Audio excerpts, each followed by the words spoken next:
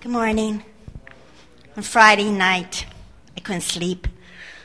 Sometimes I can sleep, sometimes I can't. Friday night, I couldn't sleep. So I got up, looked out my back window, and it was beautiful outside. 2 o'clock in the morning. It was a full moon, and it was just gorgeous. And I looked at the moon, and from the moon, there was light going straight up, straight down, straight to the left, and straight to the right. It looked like a cross. And Jesus is in the middle. And it just it looked like it surrounded the world.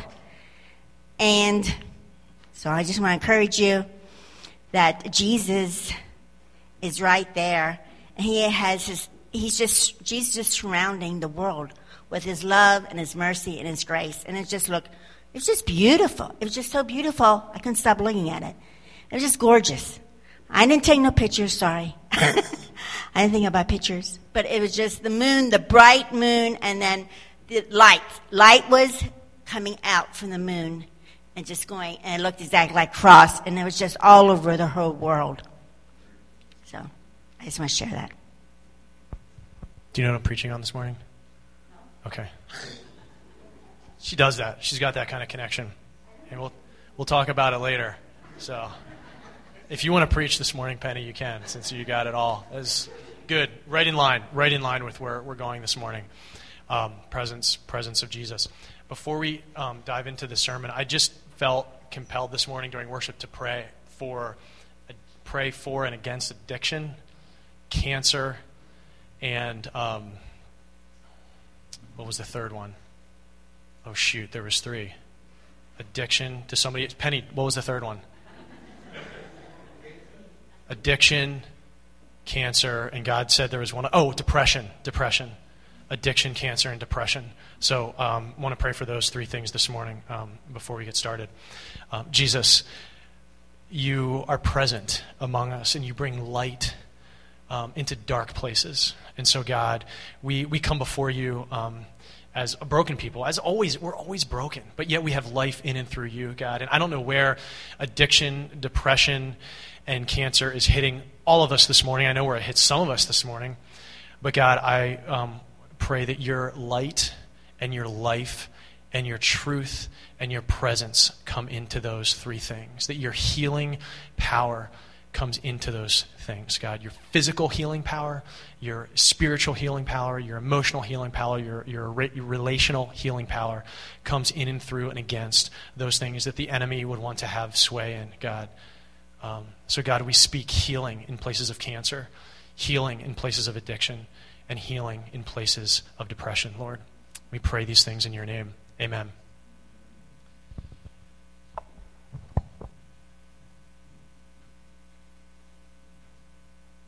I'm back on the... Okay, thanks.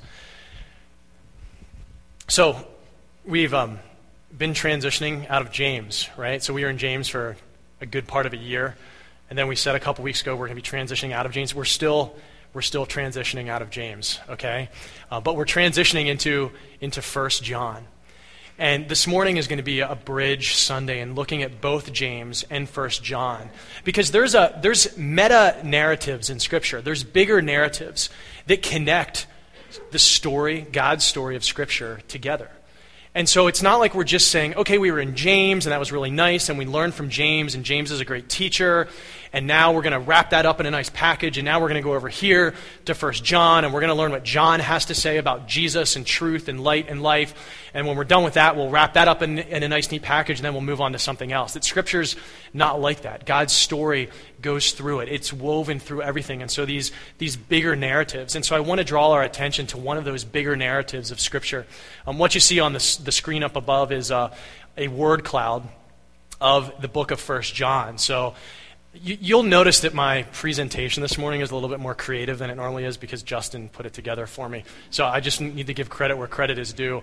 So Justin, I told him what I wanted, but he put his Justin flair into it. So it's much more beautiful than if I had put it together.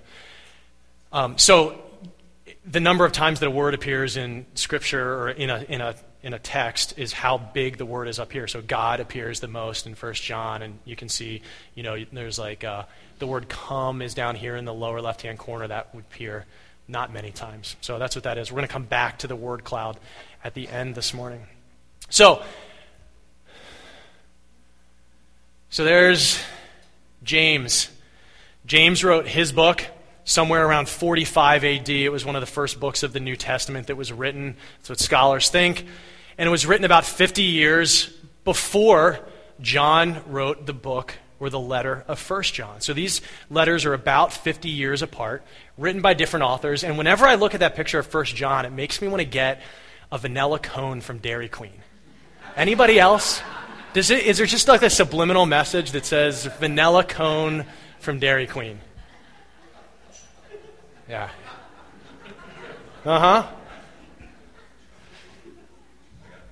So, anyway, you can gaze at that. I wanted to give you enough time.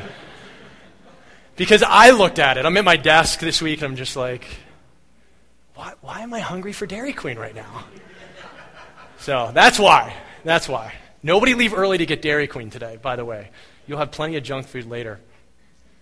So, James, 1 John, 50 years apart. James written first, 1 John written later.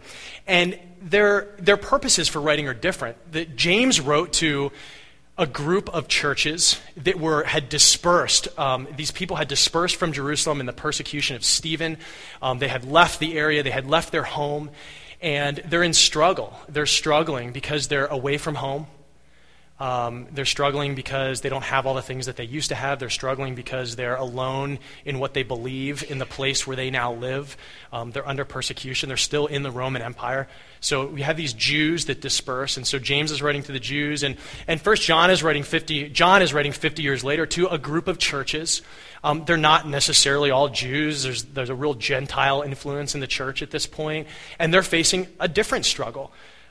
But John is addressing that struggle. So what was the struggle? So the purpose of these books. James is writing because the church is struggling. It's existing away from home. It's facing persecution. And it's oppressed by the rich. They left home quickly. They didn't have a lot of stuff because of the persecution. So they go to a new land and they have to find jobs, right? So some of them are working for rich landowners. And so we see in the book of James a lot of this talk about this persecution that they're experiencing, or this oppression that they may be under, this difference between the rich and the poor. It's a hard place for them to live, and they're not doing well. They're losing their way. They're losing their faith because of the difficult situation and circumstances that are around them. On the other hand, John is writing because the church is also struggling, but they're dealing with a heresy, particularly the Gnostic heresy, which you've heard Justin refer to in the past. And the Gnostic heresy, in just a nutshell, is that basically this pseudo-Christian belief that material things are bad, so the things of the physical things, the body, the things of the world are really bad, and the spiritual is all that matters. And you can attain special knowledge of the spiritual and know God in ways that other people can't. Well, this teaching is false because we know Jesus came in the flesh. And so physical things, real things, human things do matter. And so this teaching is getting in the church, and it's changing what they think and believe about Jesus, which is in turn changing the way that they're acting towards one another. The church is struggling. It's just struggling for different reasons. John writes to the struggling church. James writes to the struggling church. So what was going on as a result of these struggles? What was the church dealing with? So in James, just a quick summary of the book, there's evil tongues. They're using their mouth the wrong way and they're hurting each other. They're not taking care of orphans and widows. They're showing favoritism. They might be favoring the rich over the poor so they can get some of that money for themselves. They're quarreling with each other. They're fighting. They're pursuing fleshly desires, which all of those things ultimately point to the fact that they're hurting each other. They're living for themselves. They're living selfishly. So that's what James is identifying as the problem in the church that he's engaging as a result of their struggle. This is the manifestation of it. In 1 John, he's writing to the church to address the bad teaching that's happening. And this bad teaching, he's trying to correct their view of Christ. Because of this bad teaching, they're viewing Jesus all wrong, and because they're viewing Jesus all wrong, they're treating each other horribly. They're hurting each other. The fabric of their community is being torn apart because their beliefs are wrong about Jesus. So John addresses this.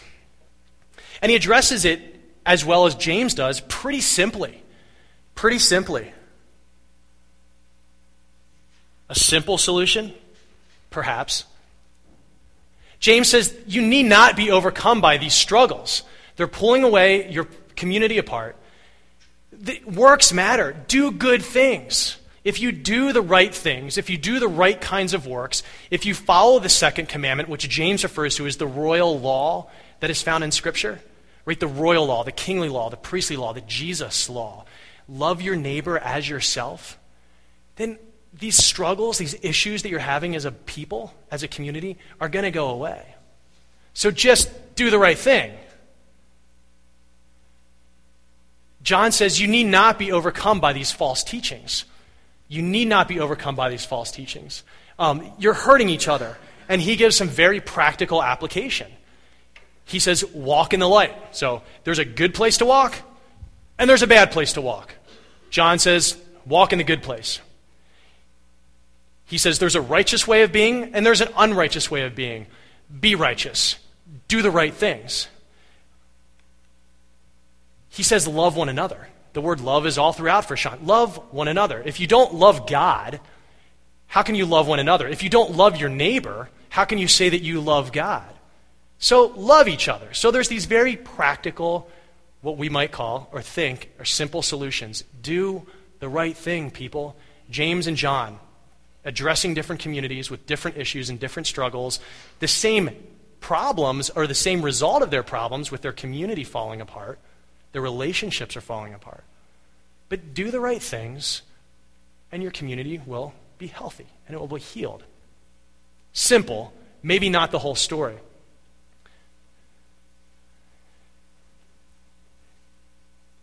So a wise solution. So we move from a simple solution to just doing the right things to a wise solution. Now, the danger in the simple solution is this, that we become, we, you, me, the churches that these authors are addressing.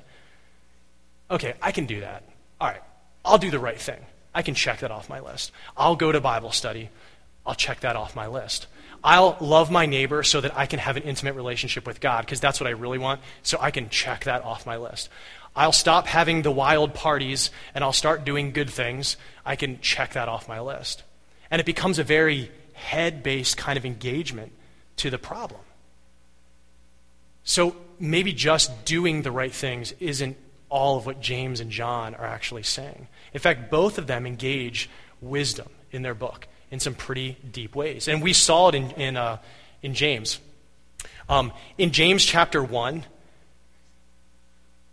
James talks immediately about wisdom. It's one of the first things he talks about. If any of you are looking for wisdom, he talks about persecution, the first couple verses, and then bam, into wisdom. So wisdom is connected to these problems that they're having. So yeah, you need to do the right things, but you need to understand what you're doing by attaining the right wisdom in that place. The wisdom matters. And the wisdom that James talks about, he goes into chapter 3, which is right smack dab in the middle of the book.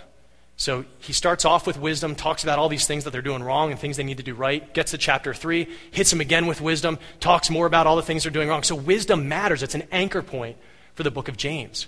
And in chapter 3, he talks about the wisdom from above versus the earthly wisdom. So wisdom from above is pure, it's peaceable, it's righteous, it's all of these things.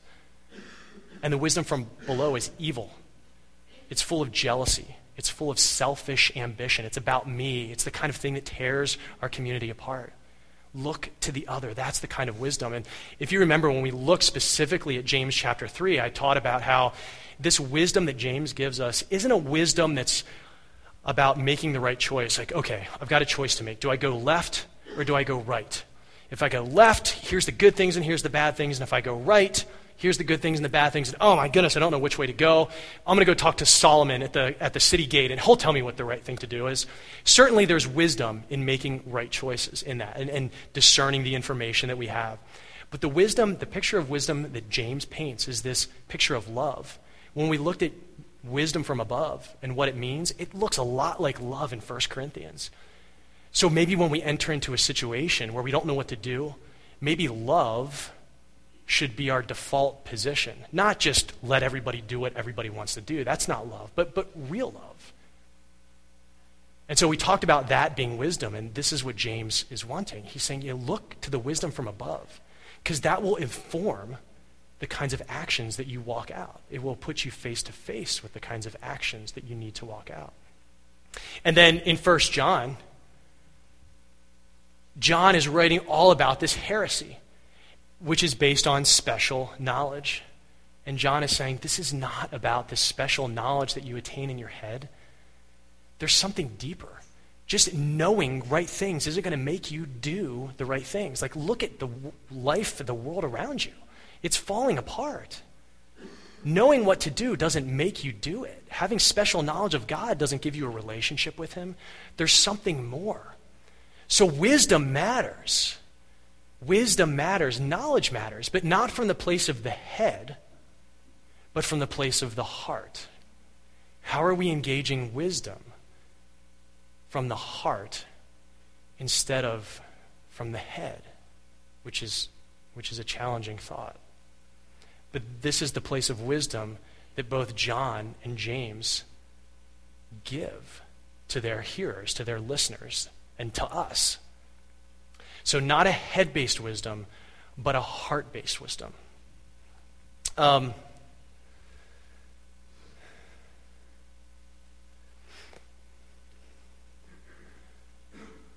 And when we look deeper into this wisdom, we find Christ himself.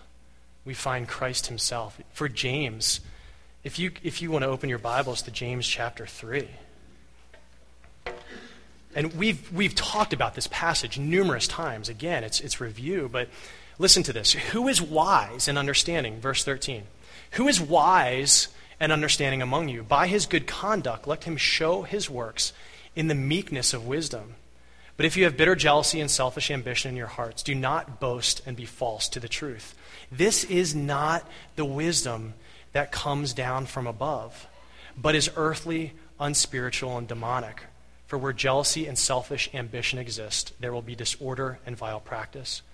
But the wisdom from above is first of all pure, peaceable, gentle, open to reason, full of mercy and good fruits, impartial and sincere. And a harvest of righteousness is sown in peace by those who make peace. So, wisdom points us to love. Wisdom points us to love. And listen to this. This is in 1 John chapter 4, verse 7. Beloved, let us love one another, for love is from God. And whoever loves has been born of God and knows God. Anyone who does not love does not know God, because God is love. In this, the love of God was made manifest among us, that God sent his only Son into the world so that we might live through him. In this is love, not that we have loved God, but that he loved us and sent his Son to be the propitiation for our sins. Beloved, if God so loved us, we also ought to love one another. So this wisdom that James and John address points us to love, and the love points us right to Jesus. 1 Corinthians 1:24 says that Christ is the power and the wisdom of God. The power and the wisdom of God. So while James doesn't throw Jesus' name all over the place a million times like John does, but it's there. It's there in James, and we talked about it being there. And it's there in wisdom for James. For John, I mean, we're not going to read the whole book today, but man, Jesus is all over that book in really tangible ways. So in James, Jesus is wisdom, and wisdom exudes love. And then in John, Jesus is the perfect expression of the Father's love. This is the beauty of these books. in James and John, the manifestational presence of Jesus is made known to the people that these letters are written. The manifestational, the very real, actualized presence of Jesus is made known. So they've got these struggles, they've got these issues, and their communities are falling apart. And it's not as simple as doing the right thing, because you got to do the right things out of the right kind of wisdom, and the right kind of wisdom is connected to love, which is connected to Jesus. So they need Jesus. They need Jesus. Because it's Jesus who is the source of this wisdom. It's Jesus who's the source of this love. It's Jesus who's going to heal their communities and help them see what it is that they need to see so that they do the things that they're supposed to do. We can't short circuit the process and just do the right things. It doesn't work that way. Maybe we can fake it for a little bit. But you have to go to the level of who Jesus is and that he gives this wisdom. And in this wisdom comes this love, and out of this love come these actions that bring healing, that draw together instead of tearing apart. So let's look at this manifestational presence of Jesus that ultimately John and James both get to. For James, it's right in chapter 3. He says, let me find my spot here. But if you have bitter jealousy, verse 14, if you have bitter jealousy and selfish ambition in your hearts, do not boast and be false to the truth. This is not the wisdom that comes down from above. Who comes down from above? Jesus. Jesus comes down from above. That's the picture we're constantly given in Scripture. Jesus comes down from above. Jesus is the wisdom and power of God. Jesus comes down from above. Wisdom from above. Jesus is this wisdom that comes down from above and manifests itself in the middle of God's people. It's real. It's actualized. It's right here. We can touch it. We can see it. We can feel it. We experience it. And we all have. We all have. So Jesus comes down from above. James says it in verse 14 and 15. He is the one who embodies this wisdom, which exudes and reeks of love. John, on the other hand, John makes it, let's get James up there. John is like just flat out makes it so real you can't ignore it. I mean, he uses the word manifest several times. But if you go to 1 John chapter 1, verse 1, and it says this, that which was from the beginning, which we have heard, which we have seen with our eyes, which we looked upon and have touched with our hands, concerning the word of life, Jesus. The life was made manifest, and we have seen it, and testify to it, and proclaim to you the eternal life, which was with the Father and was made manifest to us. That which we have seen and heard, we proclaim to you, so that you too may have fellowship with us. And indeed, our fellowship is with the Father and with his Son, Jesus Christ. And we are writing these things so that our joy may be made complete. Church, you're following the wrong teaching. You're following this teaching that says Jesus, the human part of him doesn't matter. You're going astray. You're losing your way. We've seen the Christ. He's real. We've heard him. We've seen him. And he brings life. And he brings light to the fullest. And we want you to participate in that so we can be a part of that joy together. The Father is good. The Son is good. We've seen it. And we're going to tell you about it because we were there with him. We touched it. We heard it. It was made manifest. And it's real to you too, church. Don't follow this teaching. And James says to the Jews that were in the dispersion, guys, what are you doing? What are you doing to each other? Why are you so afraid? Why are you favoring the rich? You're poor. They're hurting you. What are you trying to get from them? You need wisdom from above. He comes down, and he's among you, and he's full of love. And so you can love your neighbor. You don't need to fear whether they have a little money or a lot of money. Love them because they're hurting and broken just like you are, and you're supposed to be taking this message to them. He's among you. You can live in and through that. It's real. It's real. 1 John 4, 7-11. Actually, I'm not going to read the whole thing because I already did. Verse 9, 1 John 4, 9. In this, the love of God was made manifest among us, that God sent his only Son into the world. In this, the coming down, God's Son was made manifest among us, and his love was made manifest among us. This is not a concept that James and John want the people to get in their head. It's a realization of their reality. It's life. It's true. It works. It changes things because it's right here. You can see it, and you can touch it, and you can taste it. Christ made manifest. He is actual, he is visible, and he is realized. And so his love can be engaged directly, not as a concept, not as a black word on a white page, but real. We know what it's like to feel the love of God. We know what it's like. We forget what it's like a lot. We live most of our lives not remembering, which he tells us to do so much, remember. But it's very real. It's very real. In turn, when we experience the love of Christ, we then manifest that love in the places where we go. Which returns us to the very struggle of both of these letters and why they were written. Because they weren't manifesting Christ's love among their brothers and sisters and among their neighbors. It just wasn't happening. And their communities were falling apart.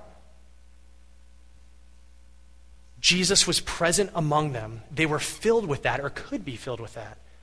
And then they could manifest it to those around them. But that wasn't happening. That wasn't happening.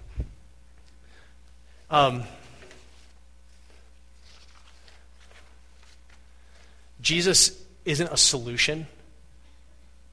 He's not a simple solution. He's not a wise solution. He's not a loving solution to a problem. Jesus' presence is healing. Jesus' presence is truth. Jesus' presence is love. And in and through those things, we see things around us being healed. So the question is then, how is it that the Godhead, Father, Son, and Spirit, make themselves manifest in our own lives? And I'm sure some of us have stories. I mean, Penny just shared one. She used the word presence when she talked. She said, I couldn't sleep. I looked out the window. There was the moon, and there was a beam of light going through the moon horizontally. Somebody trademark that, quick, for the service. Horizontally and vertically. Right? It was like the presence of Jesus, she said. Yeah, because he does that kind of thing. Penny woke up and was like, Jesus, there you are, my brother. How cool that you met me here in the morning. I see you, and I feel your love. Sometimes that manifestation comes through another relationship, through a word that somebody brings us. Sometimes it's through a dream. Sometimes it's through something that we read. Sometimes it's through the voice of the Lord in our head. Sometimes it's through the voice of the Lord outside of our head. There's all of these ways. And some of us might be saying, God never speaks to me. And then you shame yourself for it because you must not be spiritually healthy enough to have God speak to you, which is a lie. And some of you say, God doesn't speak to me because I don't know God. That may be true. You should get to know God. Maybe God spoke to you before, but he doesn't now, and so you're wondering why. But God manifests his presence among us because he loves us collectively, and he wants us to take that love to each other. And it's not this mushy, gushy love that we can do whatever we want and tell everybody, yeah, you can do that and you can live that way. No, it's the love that says, I care for you and I believe in the truth and the light. And Jesus loves you, and this can change our communities and bring healing to who we are as God's people collectively. So what does that look like? I was thinking about it this week in my own life. I'm thinking, well, what does that look like? I'm going to be preaching on God manifesting himself among his people. I should probably have had an experience like that. And I started thinking, and these stories started coming to my mind. I'm thinking, man, these are great stories. We need to tell manifestation stories more regularly because it's about God showing up. It's about John saying, people, listen, God showed up. We saw him, we touched him, we tasted him, we heard him right here. And you can know that too. Like, that's the kind of story that we're to tell about God's presence and how we experience him. So I want to share a couple manifestation stories with you because I think they're encouraging and because I think it helps us to think of ways that God has manifested himself in our lives. And just because it was back here 10 years or back here a year, it doesn't mean it's not valid. It's still loving and it's still beautiful. So, I was at work one day here, and God interrupted what I was doing. It was one of those internal God voices in my head. Not one of, the internal God voice in my head. And God said, and I was doing something, like I was on task. And God said, I need you to go tell this person, it was a specific person, that I love them. I was like, okay. He's like, no, like you need to tell this person that I love them. Okay, I'm a pastor, I get it. I tell people that you love them. He's like, this is really important. This needs to happen today. It needs to happen now. He's like, but you need to finish what you're doing first. Finish what you're doing. And then go find that person and tell them that I love them, that God loves them, their Father loves them. I was like, okay. It was really real. Like I was like, okay, I'll do this. This is important. Things can wait. Finish what you're doing now, he says. I'm like, okay. He says, now, when you're done doing what you're doing and you start to find that person, you're going to get disrupted. You're going to get, people are going to come in and good things are going to try to distract you. Ignore that. I have a tough time ignoring things, okay, because I don't want to hurt people's feelings. He's like, you're going to get distracted. Find the person immediately. Tell them that I love them. I was like, all right, I can do that. So I finished doing what I was doing, and I immediately set off to find this individual. And as soon as I set off, the distractions came. Good things, good people, people I love. Matt. And I ignored their calls. And I found this person. I put my arm around him and said, hey, God loves you. And they were like, thanks. And they were cool. They received it, and it was really good. And this wasn't like a God loves you I remember as a kid going to the Christian bookstore with my mom, and they had like 3,000 different pencils that said God loves you on them. And those are good. We have them upstairs in our kids' ministry too. They get them when they say their Bible verse. Sometimes maybe, we look at, oh, God loves you. That's nice. There's a picture of a butterfly and a rainbow and all that stuff. That's cool. That's all good. God is rainbows and butterflies. I mean, I'm all into that. But this was like deeper than a pencil, right? This was deeper than a pencil. This was like, God loves you. He's telling you that he loves you. And it was good. And so I told the person, and I finished the rest of my day then, and I went home. And when I went home, I was kind of pondering this on my way home, like, wow, that was profound. That was deep. Like, God broke through my day, my time and space to tell me to take this profound message to another one of his kids who I'm guessing needed to hear it. I don't know. I just did what I was supposed to do.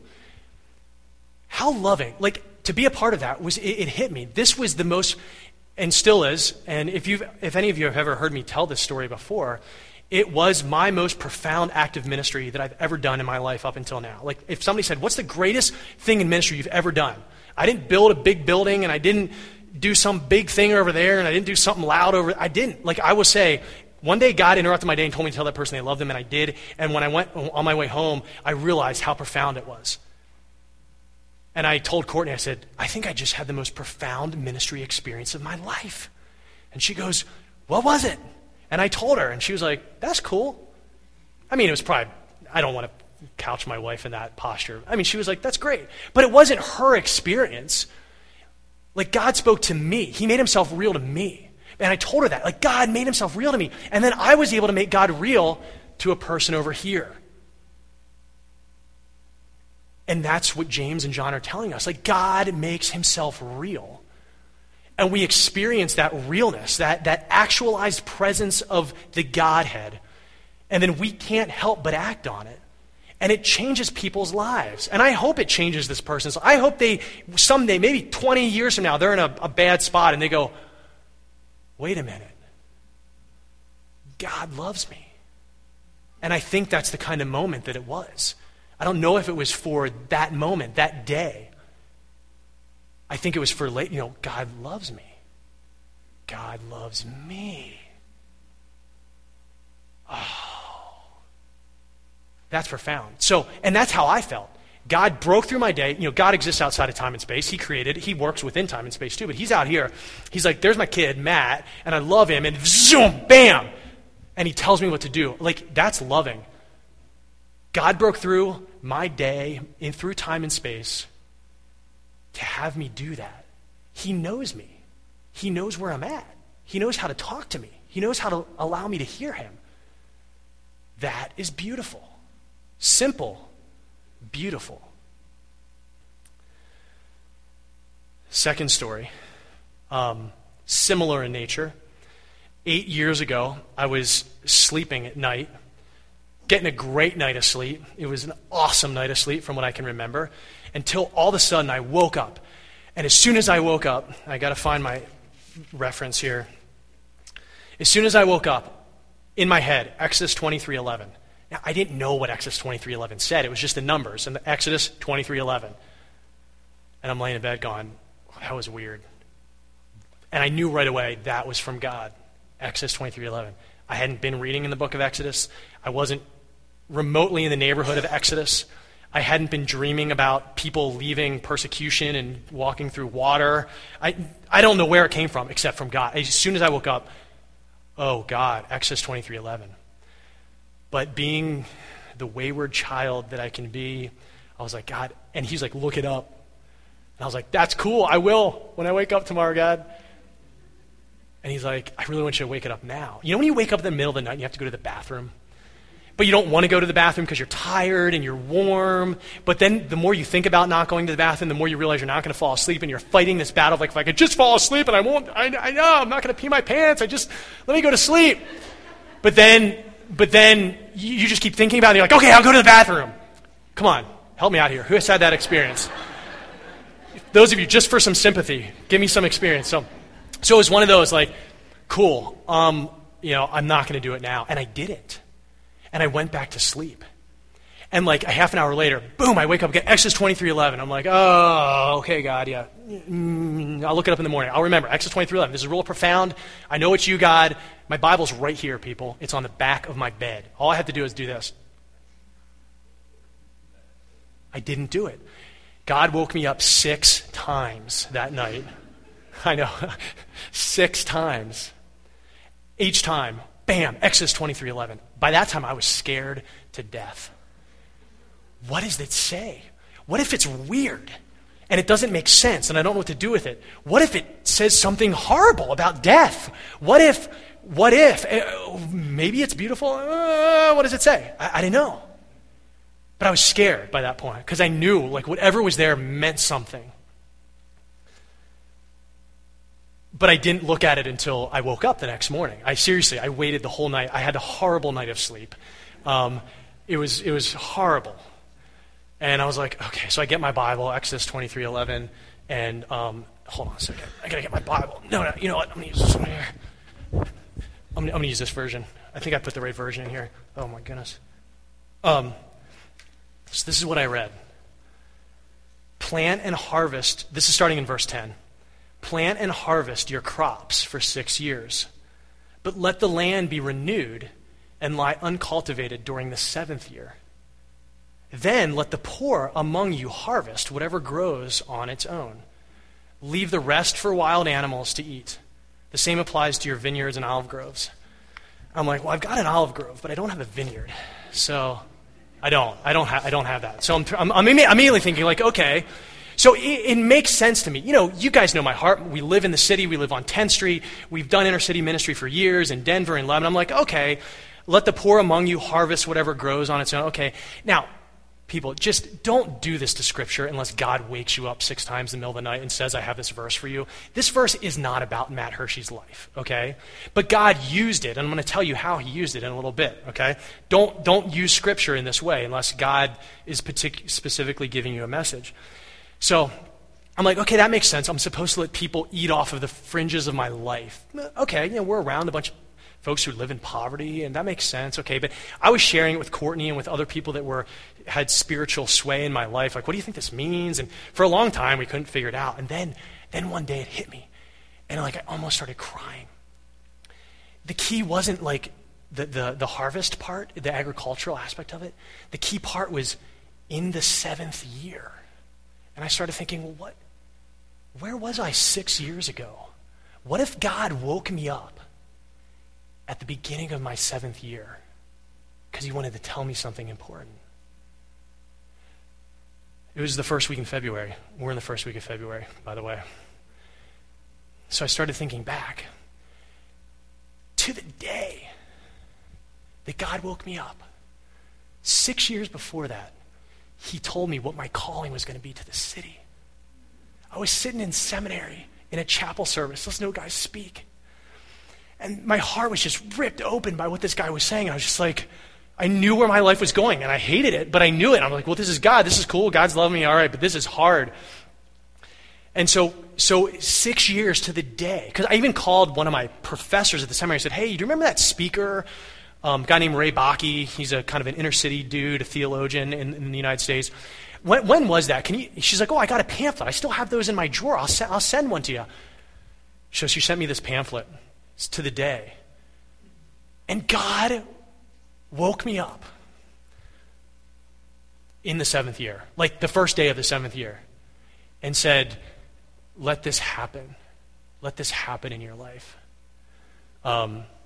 It's why I came on staff at Cornerstone. At the end of that, like I started the first week in February, like it's kind of now a rhythm for my life spiritually as these 7-year cycles that start about on the 8th of February. And again, the message in it, the profound message in it for me, wasn't as much, but in the let the poor among you, in the 7th year, let the poor among you harvest whatever grows on its own. Like that makes sense for my life. That makes sense. But the most profound thing in it all was that God was waiting around for 7 years. And then he's like, tonight's the night, you know? Oh, I'm so excited. There's my boy. Bam! Read it, man. You know? Okay, bam! Bam, bam, bam, bam! 6 times, right?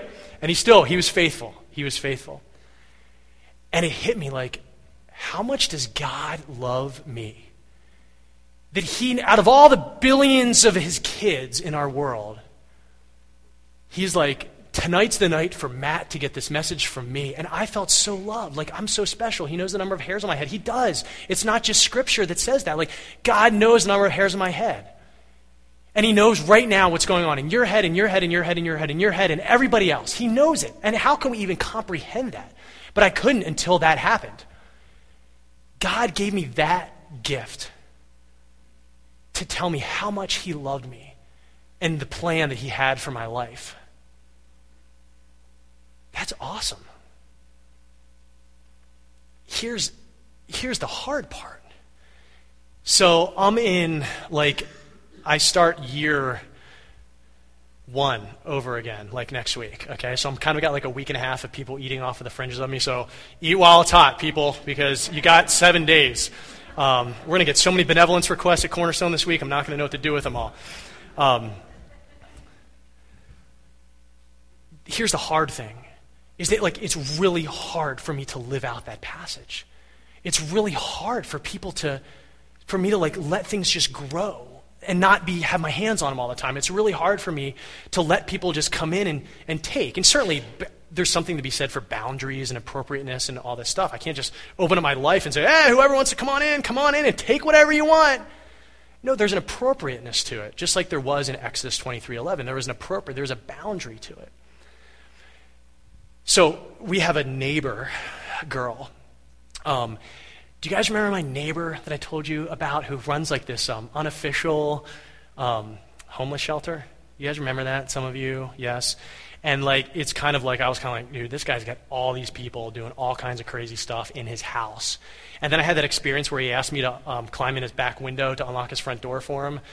And I did. And then I was like moved by the fact that this guy lets people live in his house. He lets homeless people live in his house. And so I was like convicted. And to top it all off, like ever since we got snow all winter, he shovels our sidewalk every time. Put salt on it. Like, this guy is just killing me with kindness, right? Like, I just wanted him to be my neighbor that's having all these drug dealers and people living in his house. And now he shovels my sidewalk. So, like, I can't even get up early enough to beat him to it. He's there. He uses too much salt, by the way. It's way too much salt. So this family moved in with him a couple weeks ago, and they have a little girl. She's in second grade.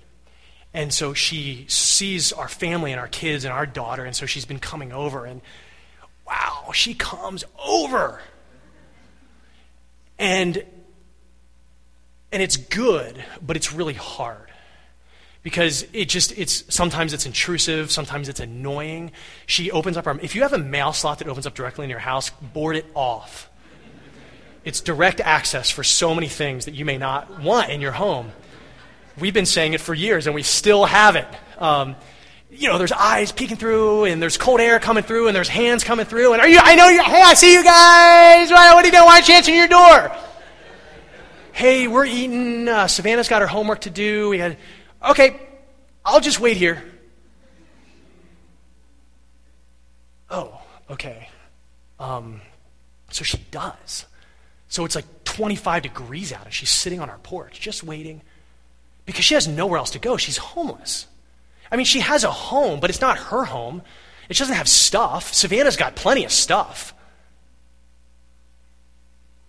And I'm wrestling with this, and I've been wrestling with it with my kids. Like, we're just like, okay, guys, like, how do we engage this? What do we do? Because, let's talk about her life and her situation. Like, she was there for a week, and then she left and moved somewhere else for a week, and now she's back for a week. And we came home after being at Hope's yesterday. We were at Hope's. We were gone, basketball games all day, Hope's. We were tired.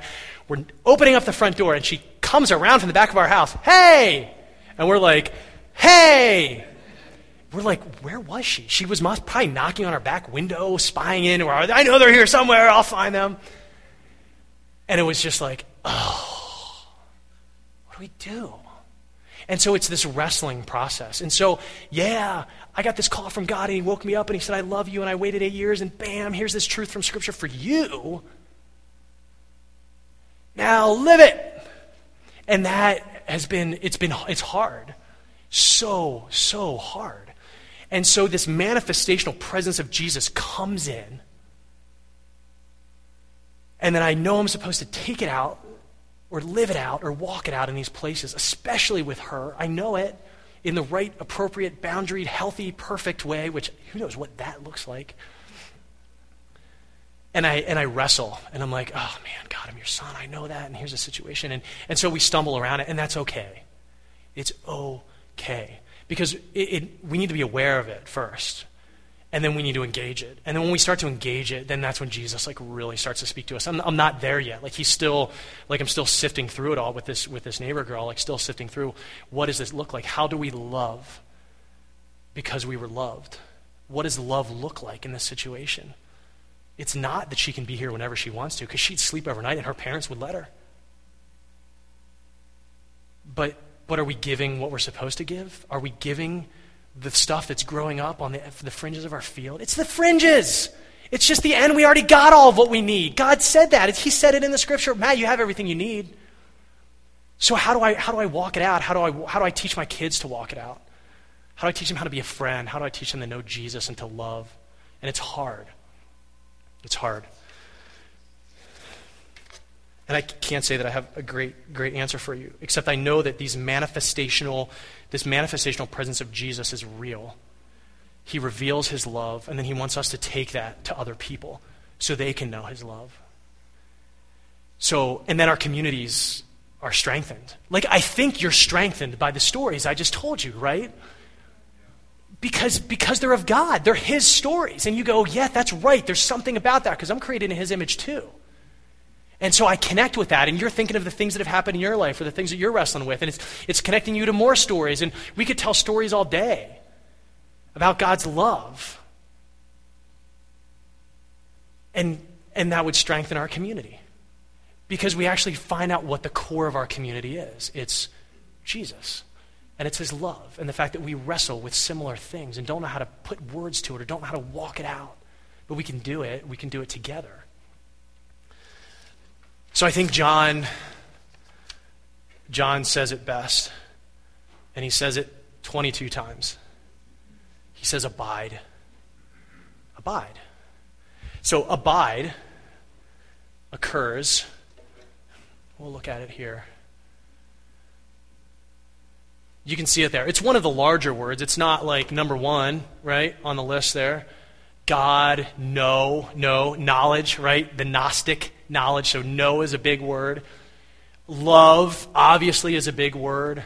World, a big word. Son, this makes sense. But abide kind of comes in there in the second tier frequency there. Abide. Abide appears 45 times in the Bible. 45 times. 38 of those are in the New Testament. Of those 38, 22 are in this little letter. 22 of the 38 in the New Testament are in this letter. Listen to the ways that it uses abide, that John uses abide. Abide in God. God abides in you. We're not in it on our own.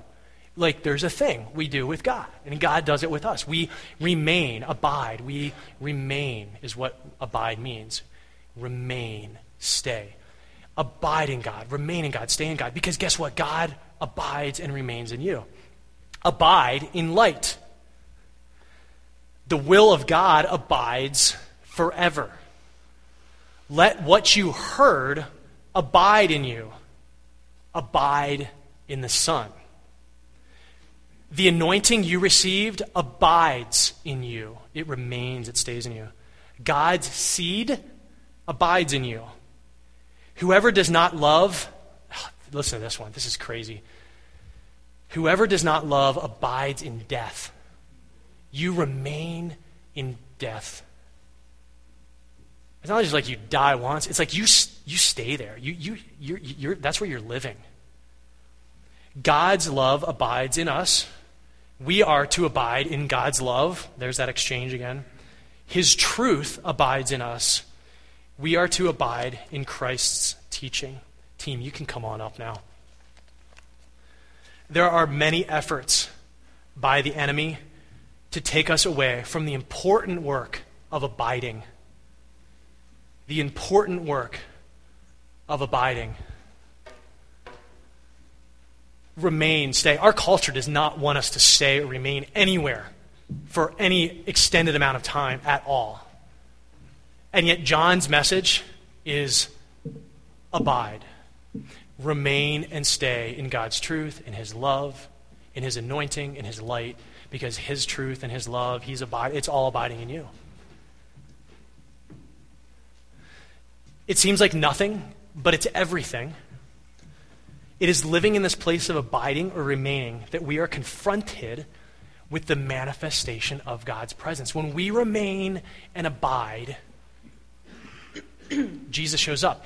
Jesus showed up to Penny the other night because she abides in him all the time. If you know Penny, you know that. He manifests himself to us like he did to Penny in all kinds of ways. It doesn't need to be weird and crazy and super spiritual either. It can be with a candy bar on the rack at the grocery store. Anything. What? Maybe that's weird too. I don't know. But if we abide, we interact with the manifestational presence of Jesus. And when we interact with the manifestational presence of Jesus, we come face to face with his love. And when we come face to face with his love, we're walking in his wisdom, which is from above. And when we're walking in his wisdom, we know the things that we're to do because it just flows out of us. And when we do the right things, our communities are healthy and they're filled with his love and his light. And it's beautiful. So as we move from James to John, these concepts of abiding, of presence, of interacting with the manifestational presence of Jesus are going to be so real.